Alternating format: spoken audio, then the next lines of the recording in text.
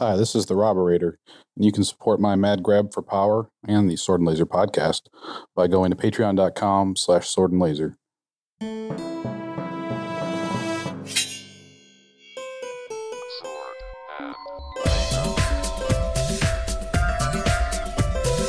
Hey everyone, welcome to the Sword and Laser. I'm Veronica Belmont. I'm still Tom Merritt. Sword and Laser is a book club, but it's so much more. We bring you author interviews, news from the world of science fiction and fantasy, and awesome discussions from fans just like you. Well, mostly like you. I really get, I get really like thrown off my game when like my timing with the intro gets messed up. Because like when I ad lib, I've done it for so long. You're like, no, this is the way it goes, Merritt. You have what's happening? You have 5 syllables. That's all you get. I'm Tom Merritt. Yep, that's right. That is accurate. Well done. Well, I've had a little Cabernet. Okay, I'm going to blame it on that. A little St. Francis Cabernet, along with, I know it's not what are we eating, it's what are we drinking. But have you found that with delivery apps, sometimes certain restaurants are like Brigadoon. They're only available when the conditions are right because they're just a little outside the delivery area. No, I found it like with opening hours. I feel like San Francisco has created some very weird open hours for the restaurants. Yeah, no, this doesn't have to do with the opening hours. It has to do with like I guess it's the traffic maybe, but like sometimes they're like, oh, that's outside your delivery area, but every once in a while it'll be inside your delivery area. So we ordered BB.Q fried chicken and had a little feast. Oh, nice. And normally you're not within their delivery area. What was funny is during the pandemic, they were in our delivery area and we were super psyched. And then once people started going back to work, they went out of the delivery area, I'm like, oh, it must be traffic related then.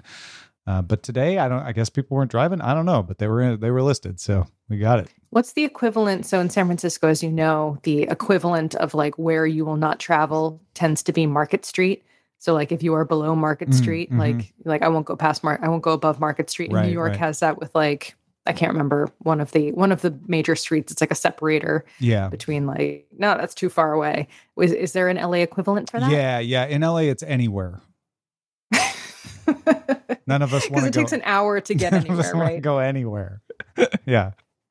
That's what I remember about visiting is always like, no matter where you're going, assume it's going to take an hour to get there. It's kind of true. Everything takes 45 minutes to an hour. 45 minutes. Yeah, 45 minutes to an hour. You go down the street, 45 minutes to an hour. You go to Irvine on the entire 45 minutes to an hour.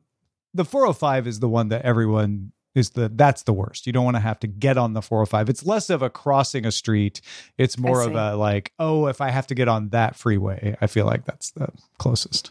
Are there good like roads?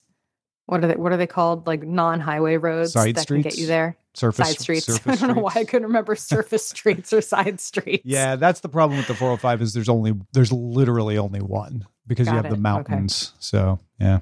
I see. Mm-hmm. Well, very interesting. Thank you for making me aware of that. What are you drinking? Let's jump in. Oh, didn't I say I'm drinking? Oh, I'm sorry. I'm drinking a peach Waterloo.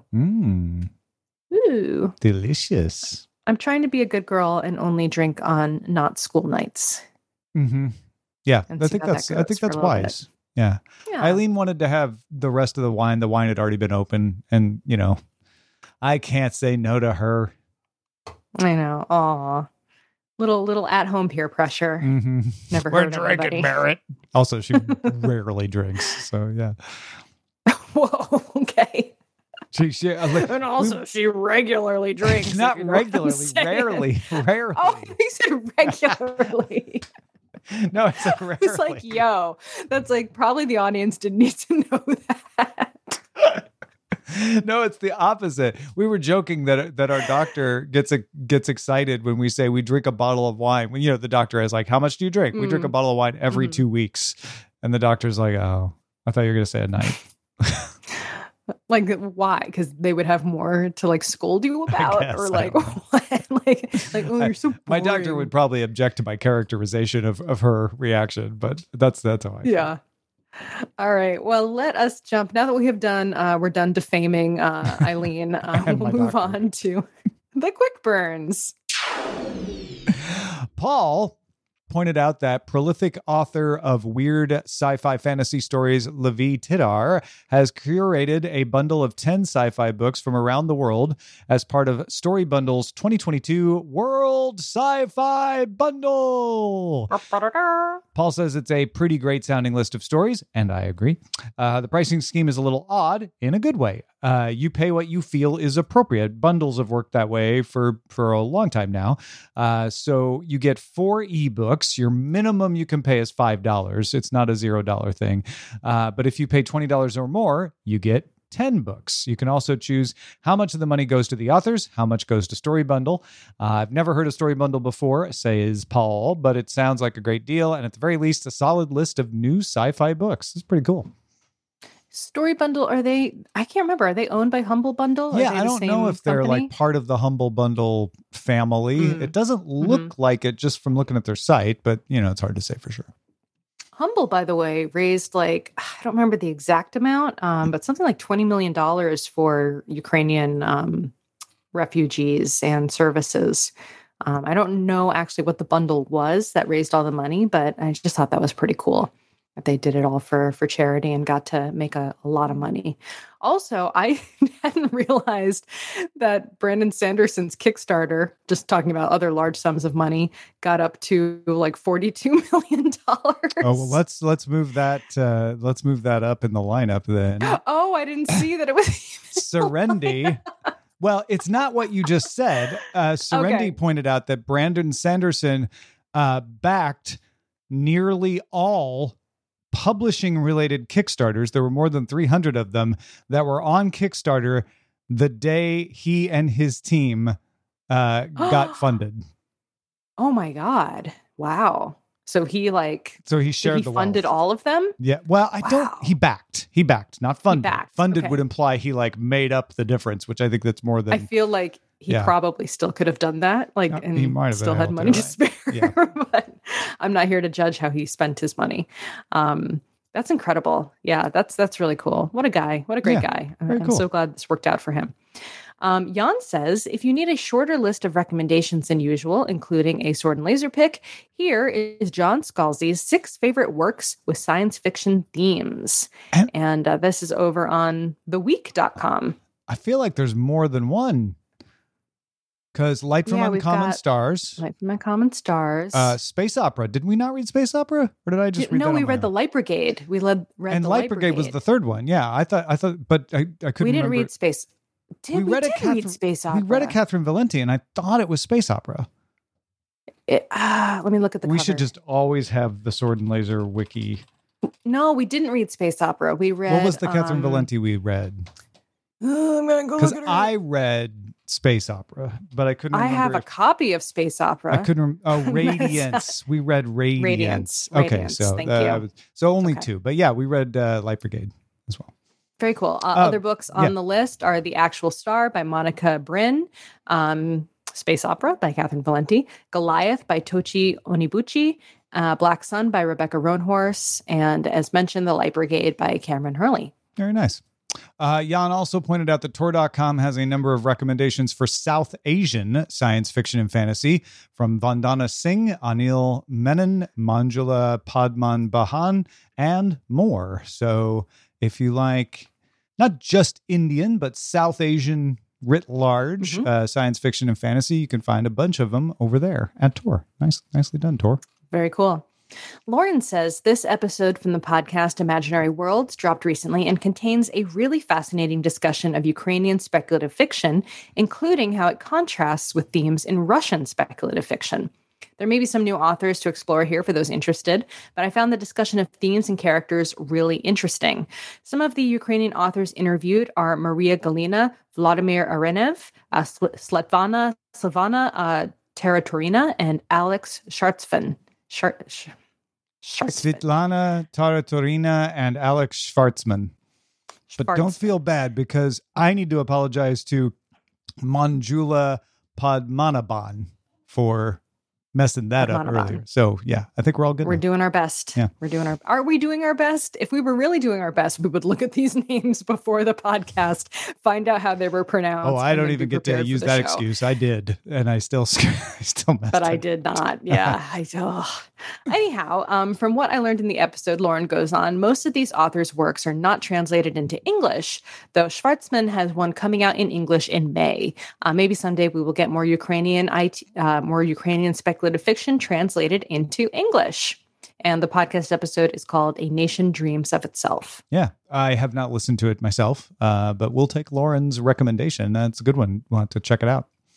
Mark said fans of Charlaine Harris and her Sookie Stackhouse vampire mysteries should know that the Southern Vampire Mysteries by Charlaine Harris launches its first podcast with Realm. So Charlaine Harris doing a podcast. She says, I couldn't be more thrilled to be partnering with Realm on this all-new vampire narrative. Although I can't reveal too much right now, I will say that exploring these myths and legends for a podcast audience is incredibly exciting for me, and I look forward to joining the Realm family as we take audio storytelling to new heights. Yeah, so it sounds like it's going to be a fiction show or like a... Yeah, it's a... I don't think Charlaine is like talking on the podcast about things. It's her stories being performed on the podcast is what I get. Amazing. Yeah. Oh, that's super exciting. Mark says a comic adaptation of Mary Robinette Kowal's The Calculating Stars is coming out. On a cold spring night in 1952, a huge meteorite fell to Earth and obliterated much of the east coast of the United States. Thus begins the alternate history events of Mary Robinette Kowal's award-winning Lady Astronaut series. In honor of the fictional 70th anniversary of the cataclysmic event, we're thrilled to share comic book adaptation from indie comics writer Ben O'Grady and artist David Monge Bautista, inks, DC Alonso color, and Rob Jones letters. You can read their 12-page comic online, along with the full chapter from The Calculating Stars that inspired it. Very cool. I like a good graphic novel adaptation. Mm-hmm. And then Seth pointed out that April 4th, the American Library Association kicked off National Library Week in the U.S. by releasing their list of the top 10 most challenged book titles in the country. If you ever see a bookstore celebrating Banned Books Week, it's these books. They're not all necessarily fully banned, but that's kind of the colloquial term for them. Challenged would mean, maybe they didn't actually get banned, but a group tried to get them removed or something. And Seth noted that gradually books about LGBTQ plus issues have been replacing books about race and classics on the list. NPR reports that efforts to ban or censor books rose 4 times in 2021 compared to 2020. Although I always like to see these numbers compared to 2019 versus 2020 because a lot of things didn't happen in 2020. So that's hard to say. Anyway, Seth says, pretty troubling, but at least it's gaining more attention. Book Riot reported on a U.S. House hearing about the rise in attempted book banning in schools and libraries. Anyway, after all of that, Seth says, Happy Library Week to all librarians, especially school librarians who are on the front lines of the fight. And in case, if you're curious, what are the 10 most challenged books of 2021? And I don't know if there's any that are specifically sci-fi or fantasy, but I think it's helpful to read. The number 1 is Genderqueer by Maya Kobabe. Number 2 is Lawn Boy by Jonathan Evison. Number 3 is All Boys Aren't Blue by George M. Johnson. Number 4 is Out of Darkness by Ashley Hope Perez. Number 5 is The Hate You Give by Angie Thomas. Number 6 is The Absolutely True Diary of a Part-Time Indian by Sherman Alexie. Number 7 is Me and Earl and the Dying Girl by Jesse Andrews. Number 8 is The Bluest Eye by Toni Morrison. Number 9, This Book is Gay by Juno Dawson. And number 10, Beyond Magenta by Susan Cucklin.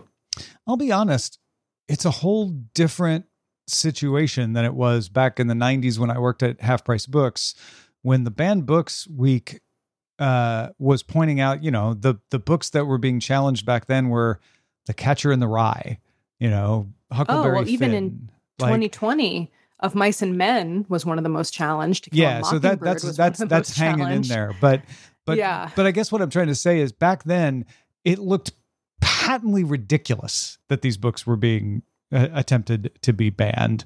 It was like, really? You're going to ban this book? Whereas now it's more of I see you're targeting a particular group. Yeah. That's Ridiculous. Well, thank you to everyone who contributed to this week's Quick Burns. Oh my gosh, I almost forgot what the name of this. I was thinking about banned books. Thank you for contributing to this week's Quick Burns. If you want to help contribute, you can head over to our Discord, or you can jump into Goodreads and head over to the Goodreads Quick Burns thread. All right, well now it is time for Bury Your Sword, which is our feedback from the audience. And we will kick things off with a comment from Paul, who says, "Thanks for reading my comments. You've shared a couple of my posts now, and it really makes me smile. Yay. Anyways, Lion King. My understanding is that The Lion King was a retelling of Hamlet. Vengeful brother secretly murders the king and usurps the throne. Son leaves the palace to try to find himself and comes back to avenge father, restore the throne, and redeem the kingdom. There's even the presence of the dead king's ghost. So yeah, pretty royalist, but because it's a Shakespearean story that was written to appeal to kings. That said, I agree that from a modern perspective, Scar gives more resources to the underclass by taking from the ruling class. But then lions need more food than hyenas, and also Scar's ruling style seemed to involve overhunting antelopes. So maybe antelopes preferred Mufasa's style, though they probably weren't fans of either ruler. The politics get pretty complicated when you have to eat some of your constituents. Hashtag Zazu 2024. That's good. I like that. Yeah. Eating your constituents always makes for, you think politics is divisive now. Yeah. You just wait. Totally. And then Mark wrote in on Twitter. Well, I actually don't understand this. Can you? All right, let me. I can do this one. Yeah. Oh yeah, big time. So Mark writes, "Sword and Laser, were you Rick Rolsoned by Mary Robinette?" To which Mary Robinette posted, "Folks, this was an April Fool's joke. I thought that the fact that I was talking about running another con was a dead giveaway. Also, that a committee member was literally named Rick Rolson, and clearly, no one reads bid packets." This is response to our conversation about her saying that they were going to plan a Worldcon in Iceland. Oh, okay. And that was an April Fool's joke, which, just seems mean. Just seems mean, honestly. Wait, Mary Robinette. We didn't do a show on April 1st. We talked about, she posted about, we talked about it, and we talked a whole thing about how fun it would be to go to a Worldcon in Iceland. Remember? But that was before April 1st. But it was before April 1st. Dun, dun, dun. I'm looking for it now. Where is it? I know we talked about it. All right, let's see. Where did we talk about it? Someone's got to find this, because I know we talked about it. Did we talk about it? Did we just see it? Did you talk about it in Discord? No. Okay. Mark heard us talk about it, so we talked about it somewhere. Did we talk about it on the pre-show?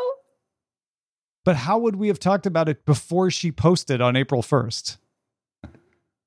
Because it's April 6th. Our last recording was March 23rd. When did she post about it? April 1st on April Fool's Day. She posted about it on April 1st. Did we retweet her?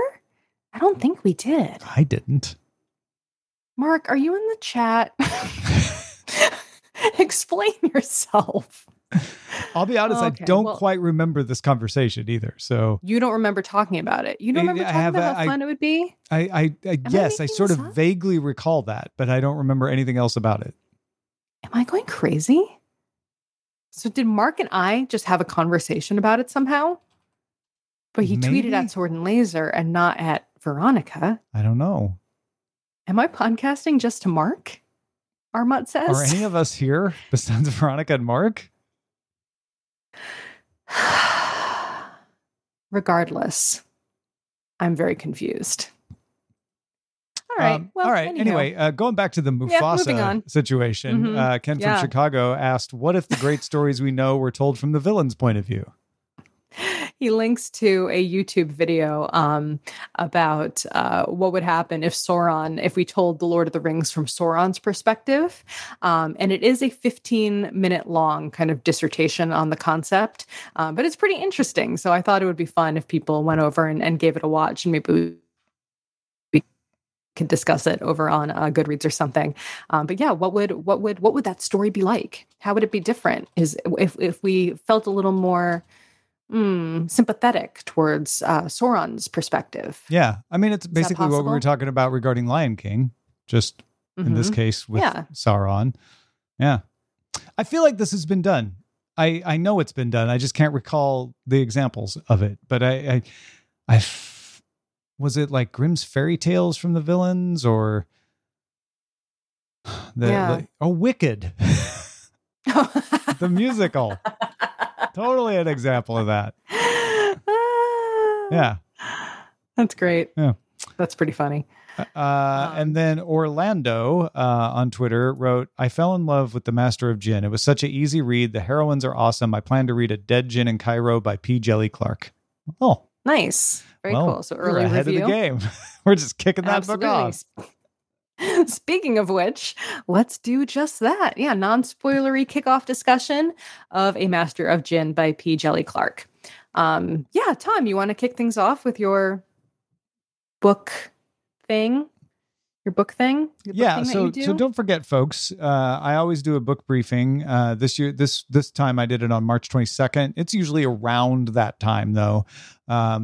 This time everybody knew what the pick was because it was the tournament, but sometimes this is the best way to get to know what the pick is first, because Rob always waits until I post it on Patreon. So if you're a patron, you get the book briefing if you're at anything but the lowest level. So a few things to know about Master of Djinn. It is the first full-length novel in the Dead Djinn universe. There are novellas that are referenced. I didn't feel lost. I felt like, oh, that's obviously a reference, because it was set in the book as if it was like, in a previous case, I did this. And it tells you everything you know to be able to make sense of the book you're reading. But it sort of indicates like, oh, I could go read about that case if I'm interested in it. Anyway, it's set, Master of Djinn in particular, is set in a world where Al-Jahiz tore a hole in reality in 1872, unleashing Djinn and magic. Egypt particularly embraced magic. They weren't the only country to do so, but they sort of did so most enthusiastically, you might say, and became a superpower. The book takes place on the eve of peace talks that are trying to avoid this world's version of World War I. But Egypt's sort of the power broker because they have all the Djinn power. And right then, a series of murders causes the Ministry of Alchemy, Enchantments, and Supernatural Entities to assign one of its few women agents, Fatma, to the case, because she has one of the best histories of dealing with difficult cases. If you want to know a little more about P. Djèli Clark, he was born in New York, raised in Houston, Texas, spent a lot of his formative years in his parents' homeland of Trinidad and Tobago. He is an academic historian in comparative slavery and emancipation in the Atlantic world, and lives in what he describes as a small Edwardian castle in New England with his wife and daughters and pet dragon who suspiciously resembles a Boston Terrier. So if you're looking for the novellas, they are Ring Shout, The Black God's Drums, and The Haunting of Tramcar 15. He is also a founding member of FIA, the literary magazine. We've talked about the FIA Awards, and we've mentioned FIA a couple of times over the past year or two. So he's one of the founders of that as well. Very, very cool. So as I started reading this book, I immediately got the sense that I was missing something. And that sense grew ever more pervasive until I saw this thread on the prequel novels. Because, Tom, I did not read your book briefing. And so I was not aware that there were prequels to be had that featured the characters that are that show up in the story pretty early on. And so you didn't read my book Jenny, briefing. I didn't read your book briefing. Why do I even do it? Because we have patrons. Oh yeah, I guess there are other people. To do that. Okay, there's other people. Remember, I just podcast from Hark. Do I need to bring it over to your house? Briefings for me. What? Is that not enough to hand deliver it? Patreon? You have to hand. You're going to print it out and hand deliver it to me. Yeah. Is that? I'll fly up. Yeah. That's pretty good. Knock on the door. Pretty good. Here, take off. Here you go. Book briefing. See you later. Briefing. Yeah, I could email. All kidding aside, I could email it to you. You could. Mm-hmm. Don't text message it to me. Because you don't read text messages? I read text messages very frequently. Anywho, so Jenny from Reading Envy says, the prequel novellas, I'm going to hunt them down and read them first. Who will join me? And even though I already started the book, I think I will join her because, so as I'm you mentioned, surprised that you felt like you were missing something. Because I would suspect like, oh, that's because you know the novellas are there, so there's like a bias in your brain. But you then quickly pointed out you didn't know there were any short stories. Whereas I did know there were short stories, and I was like, oh, okay, so that's just pointing to the short story. I never felt like there was something missing. So I did right away. And it was very, like, they mention, so one of the first things I noticed, first of all, I don't want to get too spoilery. Yeah. We're non-spoilery. Like, yeah, Fatma's like friend that she meets up with pretty early in the book. Mm-hmm. Like there seemed to be a lot of backstory there and references to previous like engagements. But that, and so I was like, to me, I thought that's common in stories to be like, oh, these are characters who already know each other. Got it. But it felt more. I'm just saying, I got a sense, and then they mention in conversation. Khan el-Khalili, like the Djinn that they find, which is from the book, the Angel of Khan el-Khalili. Mm-hmm. And I was like, that reference feels very kind of separet from the rest of what was happening around in that discussion. And I sure looked at that and go, oh, that's the name of one of the novellas. So there you go. So, yeah. And the tram car too. She like references the tram car, I think by number even, 015. Yeah. And so like previous cases they kind of throw about. So yeah, I was Did you just feel like, oh, there's referencing something else? Or did you feel like you were missing a part of the story? I think that's an important distinction. Yeah. Well, so what happened, the reason I think I'm extra sensitive to it is because, as I mentioned on Twitter a couple of weeks ago, I recently read an entire book that was a sequel without realizing it was a sequel. And that was A Mirror Mended by Alex E. Harrow. And I was like, oh, like this book is really good, but like, I just got the sense that I was missing something. And then once I literally finished it, I was like, oh, it's the second book in this series. And so I think just off the bat, I was like, oh my God, am I doing it again? I'm seeing some like similar reference styles to previous things. Like, is it happening again? I don't think it's a problem to do that though. Like I've never so done many stories are set as if they are sequels, as if there was in fact, a good story has such a rich world that you feel like there are prequel stories, which is why some authors end up coming out with prequel series.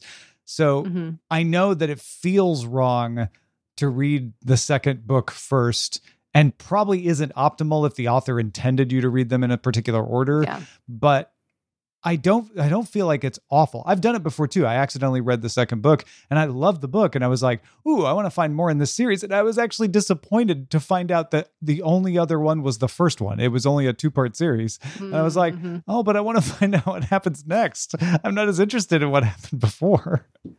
But my favorite way of thinking about it, someone mentioned on Twitter, I don't have it in front of me, so I can't remember who, but they were like, well, now think of it just like you're reading the prequel. Yeah, like if you read the first one, you're just reading the prequel to the novel you already read. Yeah, I think that's a good way to look at it. That just happened to come out first. Yeah, absolutely. Because sometimes, an author could make a conscious decision to do that, right? They didn't in this case, but that can happen. What is that series that I really, really loved that Rob really wanted me to read? I think it was Rob, about the two adventurers. Not Locke Lamora. Star Wars? Not Star Wars. Sherlock Holmes? No. One ended up being a half elf. Anyway, I guess that's a spoiler. I'm not going to mention it on the show now because that's a spoiler. Oops. But anyway, so very cool. I'm going to go ahead and try to fit in these, no, not Drist. I'm going to go ahead and read Michael J. Sullivan, these prequels. Yes. How'd you know that? Because you said Rob wanted us to read it. And I remembered like, oh, right. That was the one that he kept, that was the one before the current one that he kept nominating and never won that we ended up picking. Okay. All right. Well, now I feel bad because now people are going to figure it out and know the spoiler. Anyway, let's not dwell on it too much because I'm making it worse. All right. Tom's nodding enthusiastically. I think that's the end of the show because we are just kicking off this book. Yeah, we don't want to get spoilery. I will say I finished Master of Djinn. Like I finished it already. I loved it. I found time to read this one. I thought it was just delightful. So I won't say too much more because I don't want to say any details. But yeah, I just thought the characters were great. The world was fascinating. I'm a sucker for a period piece, and I'm a sucker for an alternate reality period piece, which is kind of what you're getting here, being set in the pre-World War One, full of djinn. We have a history of reading good djinn books on this show as well. We really do. Yeah. I'm going to say this in the show so that Jim, our fabulous editor, hears it when he's editing the podcast. But yeah, let's redact it. Let's do it like half bleep or like he's a bleep. And then that way people won't know what he is. Yeah, so when you heard that earlier, thank Jim. Yeah, Jim fixed it. Jim fixed it for us. Jim. All right, good recommendation, Tamahome. I appreciate that. He was like, we'll redact this. And I was like, will we? And I was like, oh yeah, actually we can. Because I don't have to do it because Jim's better at it than I am. All righty. That about wraps up our quick and tasty little kickoff episode. Thank you so much for listening. Our show is currently entirely funded by you, our patrons. Thank you to all the folks who back our show. If you want to help support us, you can head over to patreon.com/swordandlaser. You can also support the show by buying books through our links. Find links to the books we talk about and some of our favorites at swordandlaser.com/picks. Send us an email, feedback@swordandlaser.com. We are on Instagram and Twitter @swordandlaser. And all of our discussion happen over on goodreads.com/swordandlaser. We will see you next time. Bye. Bye.